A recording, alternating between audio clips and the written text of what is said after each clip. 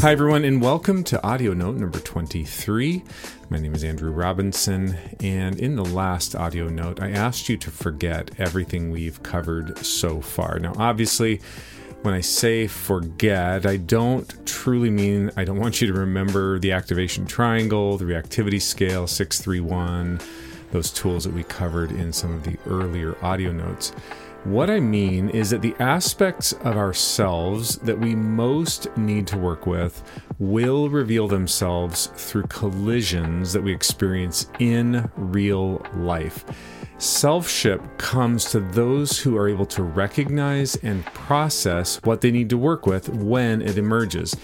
The person that lacks selfship doesn't possess this level of intentionality. Instead, this person lives what we could call an accidental life. They still collide with the world around them and the people in it, but they don't recognize what the collisions access in them, or even if they recognize it, they may not know what to do with it. And this stands in contrast to the person with selfship who experiences the intentional life, one in which they have the awareness, the tools, the desire to recognize and process the elements of themselves that arise when they collide with life. So the charge to you and I for this audio note is to get out and live our lives. If you're familiar with the tools I've introduced so far, you'll know how to apply them as needed. Now, this looks a little different depending on your unique personality.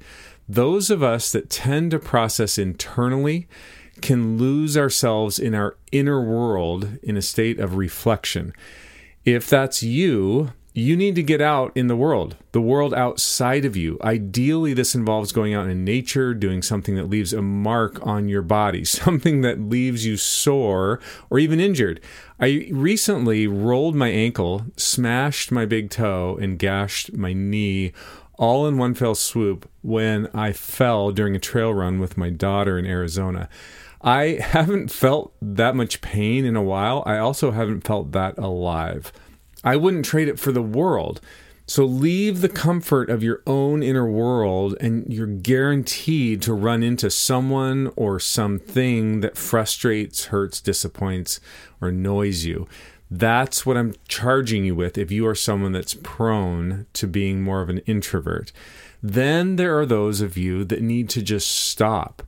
Instead of needing to find collisions with the world outside of yourself, you actually need to create time and space to make internal collisions possible. Silence and stillness has a way of accessing things that we need to process, which explains why we may not like silence and stillness. How often do you sit still long enough for things to begin to surface within you that you need to confront, that you need to deal with? You've kept these things at arm's length long enough, but when you stop, you give yourself the time and space to access parts of you that you've silenced. It's getting you to slow down that's the hard part. Now, most of us need both. I know I do. At times, I need to get out more, and at times, I just need to stop. Both create the kinds of collisions that precipitate the key insights that we can work with as we move forward. So here we are, venturing through life, ready to collide with whatever happens. We have a toolbox we've learned along the way in our journey towards selfship, and then it happens. We run into a situation that precipitates a reaction of some sort within us. Maybe it was an interaction with someone at work or at home, or a trying relationship with a family member that you're struggling to navigate. Or maybe you had to take on a new responsibility in your work that spawned some sort of insecurity or reaction. The particulars don't really matter. What matters is, first, that something shifted in you. And second, that you actually noticed the shift. It's kind of like that sensation you experience when you're coming down with a cold or a flu. You sense that something isn't quite right. Something's not the same as it was. You don't quite feel yourself. You were feeling fine earlier in the day, and now you notice a tickle in your throat or some aches in your joints or nausea, whatever it is. These reactions may come fast and furious with little warning, whereas other reactions take time to build and may last a while. You may experience like a mood that lasts for hours or days or even weeks. In both cases, whether it lasts a short time or a long time, you have the sense that something isn't quite right. Something has shifted. You don't quite Feel yourself. That's what I want you to pay attention to. Look for these reactions in your life. Maybe you're in the midst of one of these reactions as you're listening to this right now. If not, just give it time. Life will see to it that you have material you can work with in the not so distant future.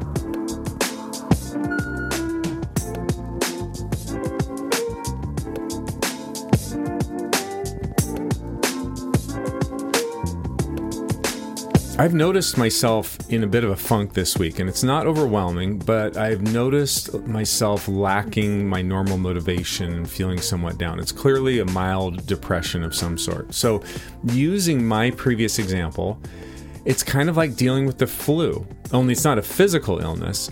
Depression in all of its forms is an illness of the mind and the spirit, right? I think of depression as a form of repression. Something happened that accessed and released something that wants to get out. It wants to express itself, but I'm hindering it and its expression. I have a few options here. I can submerge myself in prolonged reflection, trying to figure out why I'm feeling the way I do.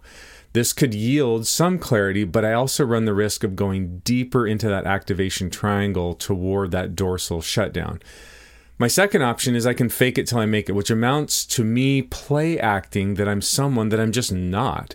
Remember what I said about the term hypocrite in Greek. What does it mean? It just means an actor. So choosing to act or fake it till you make it contributes to a disintegration of the self. I'm actually splitting myself, as opposed to integration, which is what we're aiming for with Selfship. The third option, and the option that I would encourage you to consider, is to listen.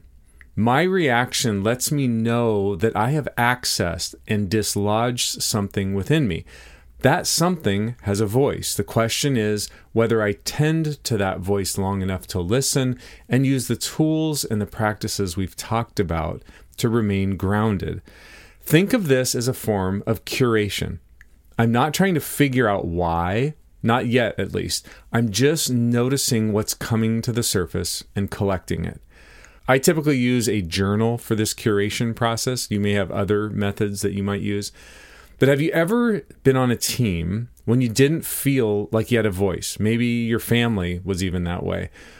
Remember what it was like to not have a voice. It's not very pleasant, is it? Now, can you imagine if you did have a voice? Imagine what it would be like to freely provide your perspectives, your insights, your emotions, and have someone actually listen. Each reaction has a voice. Each reaction that we're looking for has a voice, and it wants to speak. It's coming to you with insight. The question for you is whether you're able to listen. Obviously, we're inching our way into the deep end here, so I want to pause and just review some of the takeaways from this audio note and set up the next audio note. This audio note challenges us to create opportunities for collisions. And by colliding with the world outside and the people in it, or creating those opportunities to slow down long enough to create internal collisions, we precipitate these reactions and these conflicts that provide insight into ourselves. Remember the one truth, discomfort. Second, exercise your ability to recognize when these reactions happen and use the tools to process these collisions. That's critical. That's why I introduced those early on so that you could get comfortable with them and put them into practice. Third, give voice to those parts of us that emerge through these collisions. In short, we need to be their freedom fighters. Free them. Give them the microphone and just listen. All right, now we're ready to go a little bit deeper into my complex identity framework. We're working into that. And in the meantime, don't waste a good conflict with others, conflict with the world, conflict, struggles with God, and even struggles within yourself. So that's where we're going. I'm looking forward to picking that up in the next audio note. Wherever you are right now listening to this, I'm so glad that you are here. Take care, everyone.